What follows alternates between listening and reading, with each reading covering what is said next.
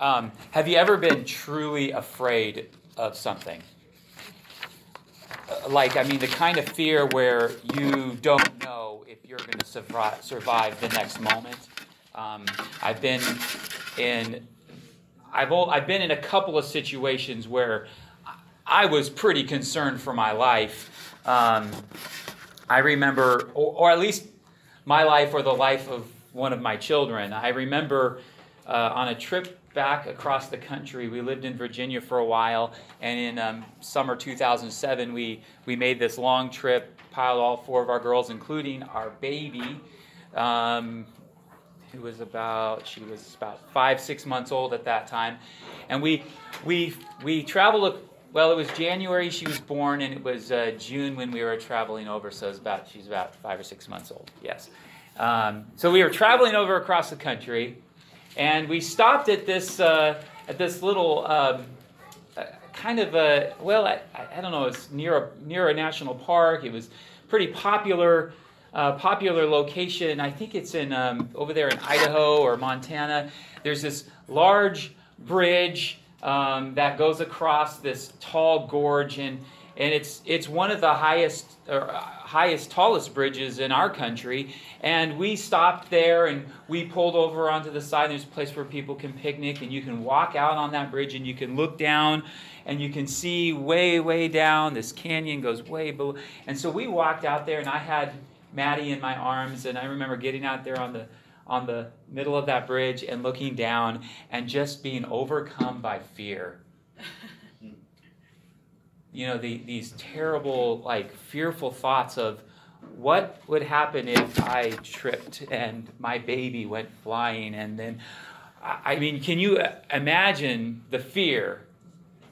Now, you may have been in situations like that where you feared for your life, but the fear that most of us deal with on a regular basis is just the fear of something going wrong, the fear of being rejected, the fear of failure, the fear of the future, the fear that I'm going to make the same mistakes that I made before, the fear that one day my life is going to end, and what's next? What's after that? The fear that I'm going to experience pain, and I don't want to experience that pain anymore. I don't want to go through that.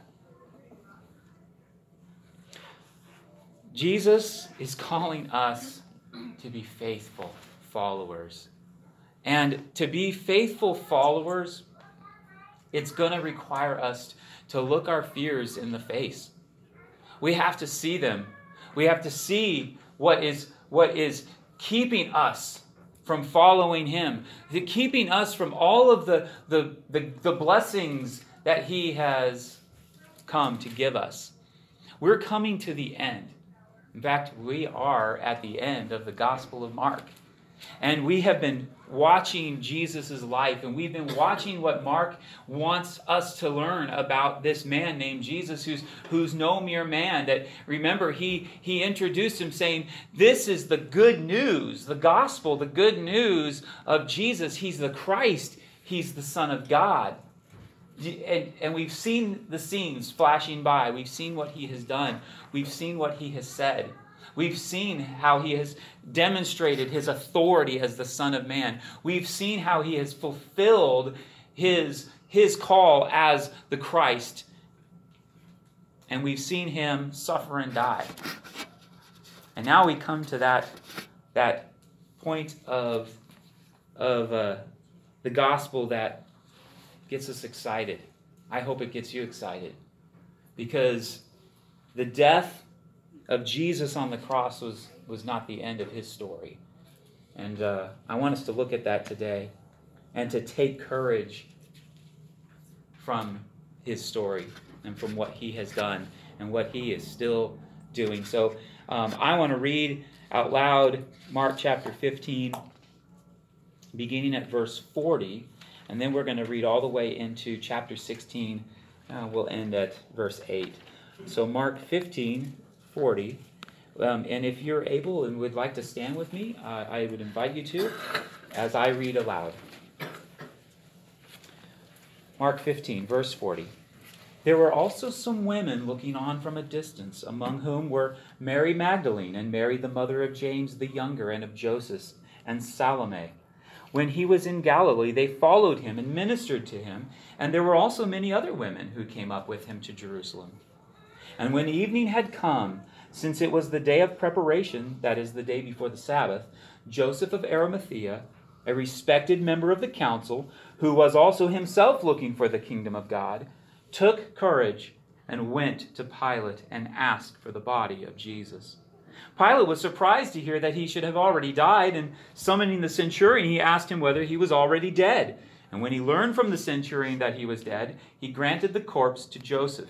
And Joseph bought a linen shroud, and taking him down, wrapped him in the linen shroud, and laid him in a tomb that had been cut out of the rock.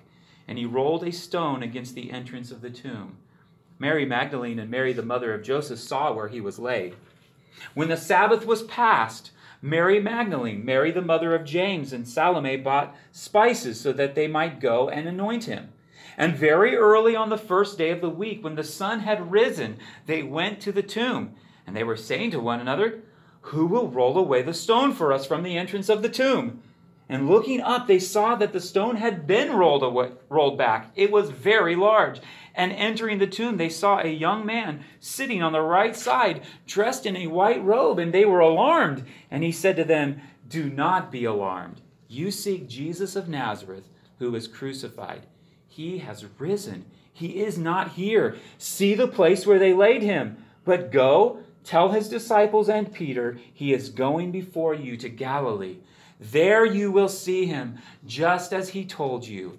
And they went out and fled from the tomb, for trembling and astonishment had seized them, and they said nothing to anyone, for they were afraid. This is the word of the Lord. Let's pray. Heavenly Father, thank you for your word to us, and I pray that you will impress it on our hearts today. Help us to understand more of you and your glory and the beauty of your Son, Jesus, and to understand more of how we ought to respond, how we ought to respond as faithful followers of you, God. I pray this in Jesus' name. Amen. Please be seated.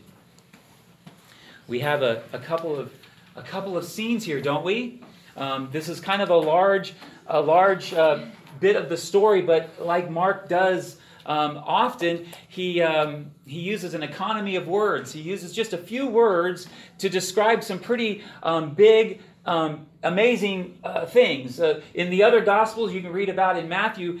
Matthew spends a lot of time talking about what's going on with the burial and who's doing what, and that there are other people at the scene. And in the Gospel of John, who was an eyewitness to the tomb, we read there in John chapter 19 and 20, there's a lot more going on to the story. But Mark, he says, I just want you to know about these women who observed Jesus dying. Notice those first two verses that we read today. These are just on the tail end of the crucifixion, the death of Jesus. And the centurion, remember the centurion's confession? Truly, this man was the Son of God. And we kind of left it hanging there. Mark reminds us that there at that scene, at the cross, at his death, there were women. And notice again that they were looking on from a distance. They were observing what was going on. They saw what happened to Jesus, and he describes three of their names and what they had been doing, following Jesus and ministering to him, which is very important in this scene. But then we shift to this other character, this guy we've never been introduced to yet, this man named Joseph, and he's from this place of Arimathea, which is probably about 20 miles or so from Jerusalem. And we see he's a member of the council and have a very short description of him. Who is this guy? What is he all about? And why is he in this story? Because right at the end of his story, we go right back to Mary and the other Mary, and they see where he was laid, and then we follow them all the way into the first day of the week, that first Sunday, that Resurrection Sunday. What's going on? Mark is telling us about these characters. He's telling us about them. He's showing us Joseph, and he's showing us the women. And did you notice who here was fearful? And who here took courage? Did you see the difference? Do you see maybe a little contrast between these women and Joseph? Mark is trying to help us understand what we ought to understand at the end of this gospel. That this gospel is not just a relating of historical facts about Jesus, although it is. It's reliable. We can trust it. But he's not just doing that. He's saying, you, the reader, you, the listener, you, the one hearing this message, how are you going to respond? How are you going to respond to the Christ, the Son of God? Who is he to you? Will you be a faithful follower? Will you stand firm? Will you bear witness? Will you identify with Jesus? And so there's just really two things I want us to take away from this as we will explore more about the resurrection and about Jesus. But I think Mark's emphasis is primarily here to capture the reader's attention and say, who are you going to be like? This Jesus who did all of this stuff and rose from the dead, how are you going to follow him? So first of all, I want us to see that faithful followers take courage, just as Joseph did. This little phrase, he took courage and he went to Pilate. Joseph is in all of the gospel accounts. But Mark is the only one who adds that little extra phrase about him taking courage. Why would that be? And why would it take courage to say, hey, I want to bury Jesus. He's the Messiah. He's the Christ. You see, everything has been leading up to this moment, and everything we've learned about Jesus and about everybody else in the story is that if you're identifying with Jesus, you're identifying with somebody who's being crucified as a threat to the Roman government. You're identifying with somebody who's a threat to the religious authorities. You're identifying with a blasphemer, according to the Sanhedrin. You're identifying with a traitor, an insurrectionist, if you're listening to the Romans. Joseph is described as a respected, or some translations say a prominent. He was a member of the council he was highly esteemed.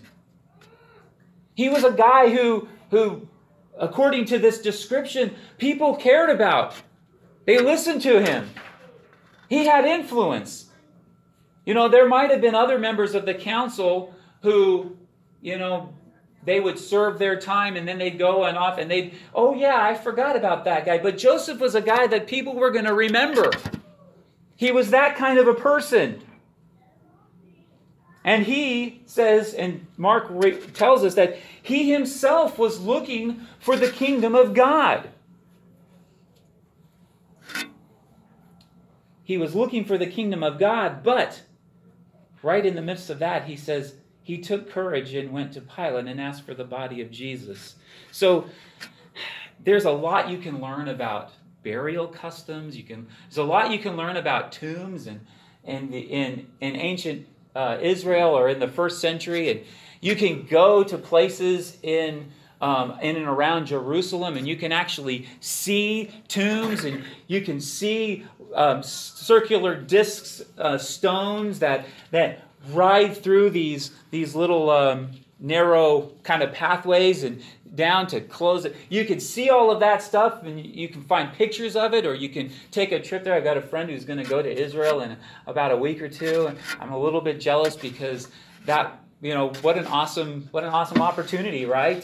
To go see those places and to walk where Jesus walked and all the rest. And so there's a lot of historical aspects of this that Mark kind of touches on, and all of that stuff is good, but the one big thing, the one impact thing about this situation is that historically, the family would come and take care of the body of the person who died, right?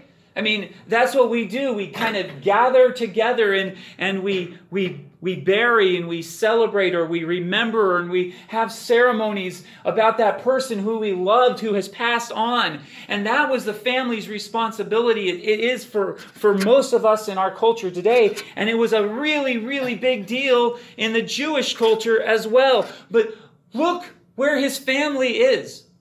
Do you notice where Jesus' family is? They've all fled. His disciples are gone. We haven't seen hide nor hair of a disciple in over a chapter. The last time we saw any members of Jesus' disciples, it was Peter going out, throwing himself out of the courtyard of the chief priest and weeping for his denial of Jesus 3 times. They're all gone. Where's his family? Where's his close friends? They've either denied him or betrayed him or abandoned him. Where are the women? Oh, they're there. They're looking on from a distance, Mark tells us. But they're not the ones coming saying, hey, he belongs to our family. We belong to him. And so Joseph of Arimathea is saying, I identify with Jesus. I am going to be his family. I'm going to take care of his body. I'm going to step up and do for him what nobody else is willing or able to do. I belong to Jesus. And that took courage. It took courage because he's a prominent member of the council. He's one of those 70 who sits on that ruling council of all of the Jewish people. And for him to say, I identify with Jesus, means to say, I don't identify with your conclusions about him. You believe he is a blasphemer. I believe he is the Christ. You are looking for something else, but I am looking for the kingdom of God in this man. I identify with him. It was also a courageous act because he's saying, I not only identify with this Jesus, who the Sanhedrin's already spoken about, but I identify with this Roman, this slave, this insurrectionist, this person who has been crucified. I identify with him. See, what happened with the crucifixion victims was that their humiliation didn't end on the cross. Usually what they did was they left them hanging there for days at a time. Now, Mark doesn't address this, but the other gospel accounts address it. And they said that for the sake of the Jewish people, they cut short their lives. They cut short the crucifixion. They came along and they broke the legs of the 2 thieves that were on either side of Jesus so that they would die more quickly and they could get them down off the cross before the Sabbath day. But that wasn't typical. I mean, the history books tell us that the Romans would leave these people up on the cross for days at a time so that everyone could see how humiliating it was to go against Rome. They would either do that, or at the very least, eventually they would take that body down and they'd just throw it into a common pit. There was no ceremony. There were no last rites. There were no prayers offered on behalf of the dead person. They were total trash. So for Joseph to go and say, I want the body of this person, what's going on here? That's not right. This person is worthless. He goes and he's just going to be thrown out with the trash and buried in a heap with other slaves and undesirables. Pilate's surprised when he hears all of this. He's surprised that he's dead. He's dead already? Don't these people stay alive? Don't they hang up there for hours and hours at a time? And remember, the centurion noticed, hey, there's something about the way this man gave up his life. So he learns that, yes, indeed, he is dead. And the centurion knows what a dead body looks like because he's probably overseen hundreds of crucifixions. But somehow, Pilate makes this exception. Yes, you can have Jesus' body. You can take him down. I can't help but think that maybe there's something, maybe in that act Pilate is thinking, maybe by allowing him to go to this man and to be buried, maybe God will overlook my guilt in condemning an innocent man. I don't know. Faithful followers take courage. Joseph is here as somebody who identifies with Jesus in his death, in his suffering, and says, I belong with him. I will care for him.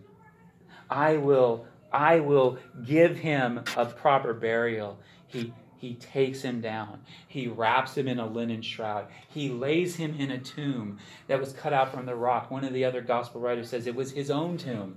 It was something prepared for him as a rich man. And that reminds us of what the Old Testament says, that he was buried in a rich man's tomb. And it's Pilate's the subject of the sentence. He rolled a stone. He cared for Jesus. And what they expected was that Jesus would lie in there for a few days. His body would begin decaying, and a few months would pass, and eventually the decay would be complete, and they would scoop up his bones and put him in a little ossuary, a little pot of some kind, and put it on a shelf, and it would be a place of remembrance for his family. And that's what they would do. And so all of that was going on, and okay, now we can celebrate the Sabbath. But Mark's not done with the story, right? Faithful followers take courage. Faithful followers overcome fear. We have the women again. And remember that Mark tells us they followed Jesus and they ministered to him. They served him. They waited on him. Actually, that kind of word is connected with our word for deacon, who serves the physical needs of the church. And they served the physical needs of Jesus and his disciples. And they're described in various places in the Gospels. But here, Mark wants us to know that there were many women who followed Jesus and served him. They took care of his needs. And so what's going on in their mind? They're thinking, well, we want to continue to serve Jesus even in his death. We're going to go to the tomb, and even though when Joseph buried Jesus and wrapped him in a linen shroud, I'm sure he probably anointed his body to a certain extent. Again, one of the gospel writers says that they put spices and things like that with his burial to help alleviate the odor. But the women are like, no, we want to be part of that. We want to go to the tomb, and we want to bring these spices, and we want to anoint him again because we're his followers. We care about him. And they do, even though they might have been hesitant to claim his body and not have, even though they didn't really have any rights as women to claim his body in that culture. So they go there. In in chapter 16, they go. They probably bought their spices the night before. The Sabbath would end at sundown on what we would think of as Saturday night, and so probably that evening they went out to the markets and they got what they needed, so that the very next morning, very early, they could go out, and so they go to the tomb, and they're wondering who's going to roll away the stone. Maybe they don't know if anyone's there. Maybe they don't know about guards being posted because the Sanhedrin is worried that somebody might try to steal Jesus' body. Maybe they aren't aware of any of that, but they go anyway, and their concern about that is immediately alleviated. The stone isn't there. It's been rolled away. It's been pushed back. This very large stone, it's not there anymore, right? But what they do see as they peek into this tomb is they see, Mark describes a young man. He's sitting on the right side, and he's dressed in a white robe, and they are alarmed. Who is this young man? Does he work in the garden? Is he a tomb keeper? I don't know. Who is this guy? But based on Mark's description, I mean, who was the last person who was clothed all in white in Mark's gospel? Now, it's Jesus himself who was up on the mountain of transfiguration, and his clothes were white, whiter than anyone could bleach them. There's Jesus in his glory. And they are alarmed when they see this young man. It's not simply that they're alarmed by the open tomb. They're not so much alarmed that Jesus' body is not there. They're alarmed that they're seeing somebody in this glorious form. This is somebody who, our other gospel writers again help us out. They remind us that he's an angel.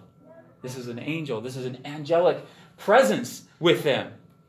And so, of course, the young man says, "Don't be alarmed.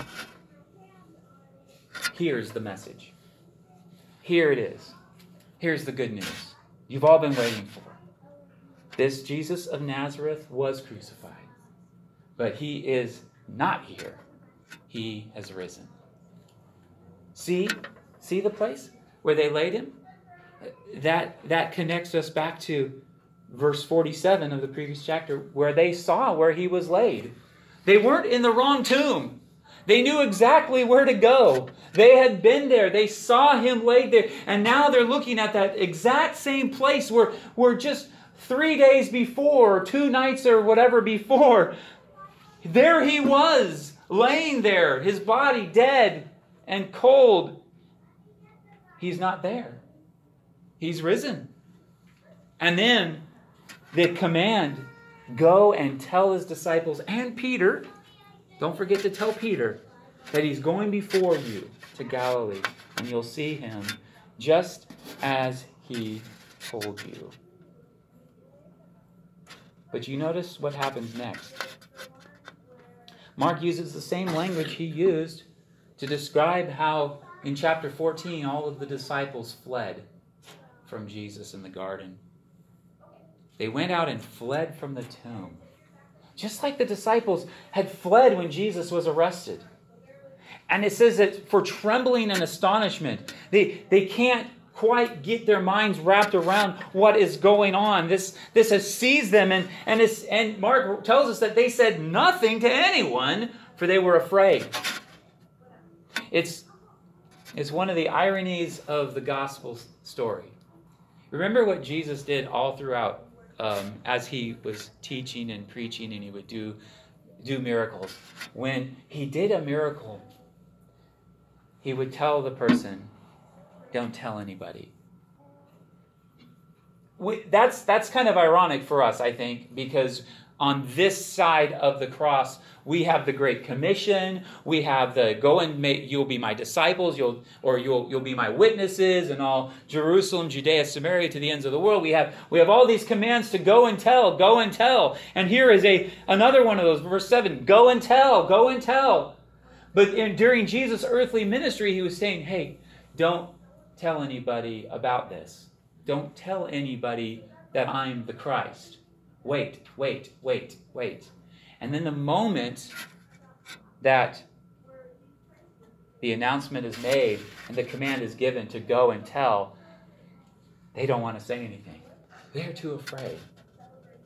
Faithful followers overcome their fear. But see, we cannot overcome our fear, we can't take courage until we see what Jesus has done. And here are just a few things that he's done based on what the angel, the young man, tells him. First of all, he was dead, but he's alive. Death does not have any victory over Jesus. It can't. In fact, the apostles write about this in the rest of the New Testament and put it in these terms, that Jesus has defeated death. It can't hold him in the grave. He has authority even over death. Now, didn't he demonstrate that in his life? Authority over evil spirits, authority over sickness, and even the ability to bring someone back to life. But for himself to come back to life shows us that he has defeated death. If he has defeated death, then we can overcome our fear of death. Because Jesus said, because I live, you also will live. If death can't defeat Jesus, can it defeat us? One day you and I are going to die. That's just the way it is. One day we will die. But Jesus promises that we'll live with him. That death is not the end for us here on earth. That we have a future with him. That we have a place that he is preparing for us. Death is not the end for those who are following faithfully after Jesus. So what fear do we have of death and suffering? There's innumerable examples of people throughout history who have suffered and died for the sake of Christ, knowing that they didn't have to fear that pain. They didn't have to fear that death. That they knew that that was not the end, because their faith was firmly in one who had defeated death. But Jesus also, notice, he says to go and tell his disciples and Peter that he is going before you to Galilee. Wait a minute. His disciples? You mean the ones who all abandoned him? The ones who denied him? Oh, Peter himself who denied Jesus? Go tell them that he's going to meet them? Those losers? Those guys who were unfaithful? Those guys who you couldn't trust and depend on? Jesus couldn't in his hour of need. Where were they? When he needed help, where were they? When he was suffering and dying, where were they? But Jesus, the announcement here from the angels that Jesus is going to meet them again. He wants to be with them again. We know from the story, we know from the gospel accounts that Peter met Jesus personally and that Jesus restored him. He commissioned him. He said, I'm not done with you, Peter. You have a job to do. You will feed my sheep. Jesus, in his death and resurrection, offers restoration. That in the form of forgiveness.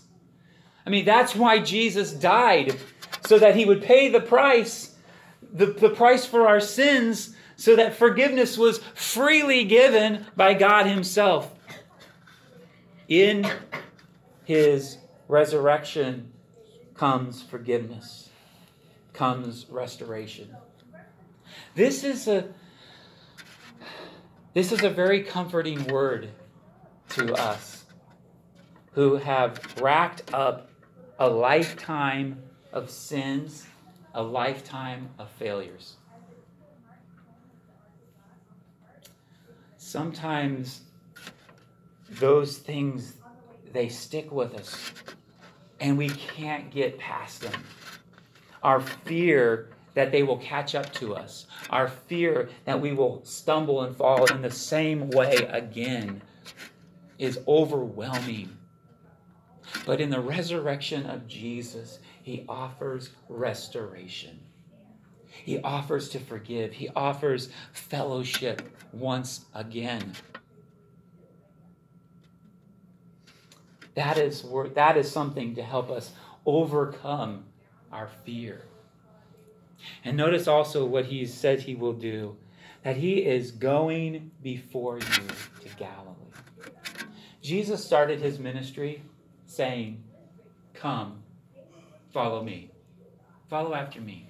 You will be my disciples. I'm going to make you fishers of men, right? He ends his ministry saying, we're going to gather back together. You're going to be my people again. You're going to be my followers, and you're going to be my disciples again. He goes before us. Don't miss that. He's going before the disciples to where they're going to be. And he's doing that for us, and he has done that for us. He is going before us. He has gone before us. He died before we have died. He rose before we will experience the resurrection. Wherever he has gone, we can follow because he is there. There's no fear of the future. Do you see that? What's their life going to be like? What's going to happen with the disciples when they decide to put feet to their faith and follow after him? When they act on what they have learned, what they have believed, what has been revealed to them. Do you know what they're going to face? They didn't know what they were going to face, except for Jesus did give them some clues. Suffering, persecution, being brought before the Sanhedrin, being brought before kings and governors and other people, testifying on my behalf. They had an idea of it. When would this happen? How would this go? How is it going to feel? I don't want to go through that pain. I don't want to go through that rejection. I don't want my family to abandon me and walk away. I don't want to be betrayed like you've been betrayed, Jesus. But because he's gone before us, there's no fear for his disciples. His followers can be faithful to him and follow after him. That kind of following after Jesus has been the theme of God's followers, of God's people throughout the entire story of the Bible. The Israelites, they had to follow Jesus out of Egypt. Oh, happy days. We're no longer slaves. This is going to be great. But what's going to happen when we walk out of there and walk into the desert? What's going to happen when we come up to the Red Sea and look beyond it and go, how are we going to get? What's going to happen when we get into a place where we have no water, where we have no food? So God said, I will go before you in a cloud. A cloud by day, a pillar of cloud by day, a pillar of fire by night. I will go before you. I'm with you. And when Joshua was on the verge of the promised land, and he had all of Israel with him, and they were to cross that Jordan River and go into the place that God had prepared for them, what was he going to experience? How was he going to get through that? His knees are knocking together. Am I ready for this? What's going to happen? I mean, God says we're going to have this land, but how many of us are going to die in the process? How many failures or sufferings or how much pain are we going to go through to get there? And God says to him, I will be with you always. Do not be afraid. Do not be frightened. I go with you wherever you go. And then we see that in the book of Judges. Do you remember the hero, Gideon, who is hiding out in a pit on his family's property, a pit that they used to squash grapes into wine. And he's there with the wheat so that nobody can see, so the enemies can't see him threshing wheat in there, removing the grain from the chaff, so that they don't see him and come and steal all of his family's grain. His knees are knocking together as well, and he's thinking, who am I? Who am I to be chosen by God to lead Israel to victory? I'm afraid. And God says, I'm going to do this. I've got this. Fear fear prevents us from following Jesus wherever he's going. But we see that after the resurrection, after their restoration, after the forgiveness, after the fellowship is restored, the disciples go out and they speak the word boldly. Have you seen that in the story of Acts? After they are arrested, after they're beaten, after they're released and told, do not speak in the name of Jesus, they go back and they worship and they praise God together, thinking, God, thank you for that we were worthy to suffer for your sake. And they continued to speak the word with boldness because they knew Jesus was going before them. What did they have to fear? And finally, we come back to the women. Remember why they were there? To minister to Jesus, right? To minister to his corpse. Why would they do that? Because Jesus was going to see them do that? And maybe they had in their minds that God was going to see how faithful they were to this friend of theirs and how they were going to anoint his body and maybe pray over it. And God would see that and give him a gold star for the day. Because that's very important. Gold star for the day is very important. They're ministering, in their mind, they're ministering to a dead man. A pretty pointless thing to do to one who is risen from the dead. Maybe we need to realize, like I think the women, that it's Jesus who is alive, who is doing the ministry. Whereas so much of what we maybe attempt to do, so many of our attempts at ministering are really maybe self-serving. Maybe we're doing these things from a misguided perspective, or maybe we're just simply we just simply think, well, this is all I am, this is all I have, this is all I can do for Jesus. I'm inadequate for anything and everything else. But the reality is that he is alive and that he is ministering now. Every time we gather for worship, Jesus is ministering to us through the words, through the prayers, through the testimonies, through the songs that we sing. Jesus is doing the ministry. Every time you visit a friend, every time I do anything quote-unquote pastoral, I have to be reminded that it's Jesus who's doing the ministry here. I'm inadequate for this task. And sometimes that makes me very fearful. And I think we're never going to be where we're supposed to be as a church because I don't have the skills, because I don't have the experience, because I don't have the discipline, or whatever it is. And I fail to recognize that it's Jesus who's alive. It's Jesus who's doing the ministry. Let's not be women coming to an empty tomb with our spices and ointments, thinking we're going to do something impressive for Jesus.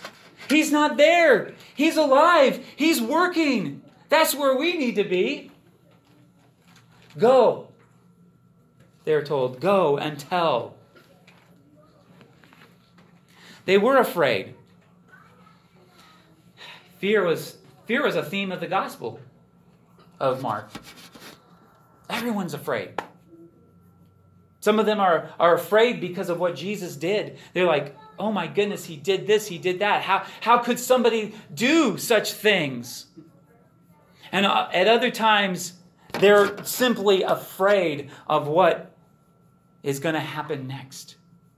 The fear of suffering, the fear of death. The fear of our past catching up to us or repeating itself. The fear of our future. The unknowing. The fear of our own failures or our own inadequacies to do anything of lasting value. Faithful followers overcome fear.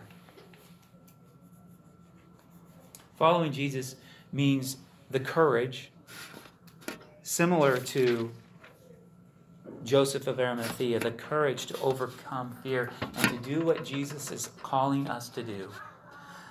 And not to contemplate it, not to think about it, not to peruse it, not to create charts of all of the things that we ought to do, but to actually do it. The courage not to go home and be amazed at what we saw, but the courage to go and obey what he is calling us to do. That, in a sense, is Mark's message about the resurrection. Will you go and do these things? I can imagine Mark as a scribe, and he's writing this gospel down, and he has been following Peter around as Peter is sharing this message to the churches or the church in Rome, and he's sharing this message, and Peter comes to this point, and remember, he inserts his own name into this story and says that the angel said to go tell his disciples and Peter, and he's saying, that was me. That was me. And he ends the story with the women fleeing from the tomb. Fear overcoming them, saying nothing to anyone. But yet, there's Peter standing there. Wait a minute. Peter's sharing this message. At some point, he got the story. He heard the message all right. But he ends his story that way. Why? Why? Do you realize he was talking to people? And I am speaking to people who have never seen Jesus in person. Right? Have you ever seen Jesus in person, in the flesh? He's ascended to the right hand of God right now. Peter was preaching to people, and we only preach to people who have not seen the resurrected Lord, but they have the message, they have the revelation, they have the story. And so Peter is asking his readers or his hearers, will you believe in this message? Will you follow him?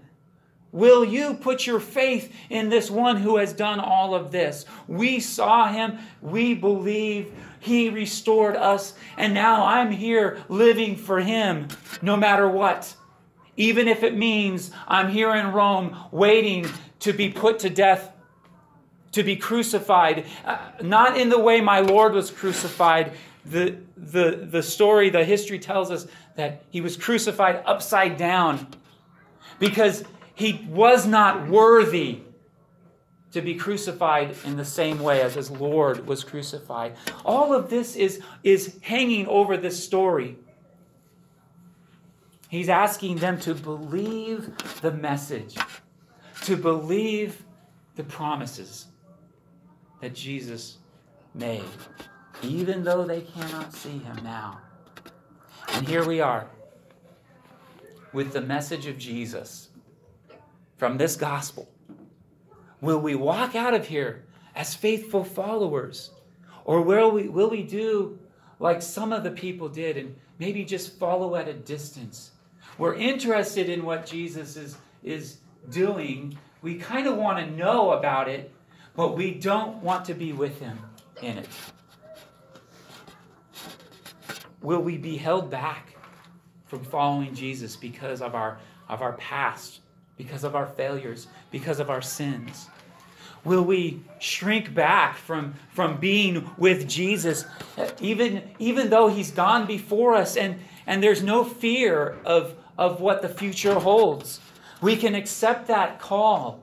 We can minister to that person. We can share that message, knowing that Jesus is with us wherever we go. Will we be held back because we're inadequate? We're unskilled? We haven't learned enough? We only have a few simple things to offer? And surely that's not enough for the King. Will you see that he is alive and that he is doing ministry now and that he wants to do it through each of us, all of us, both collectively and individually?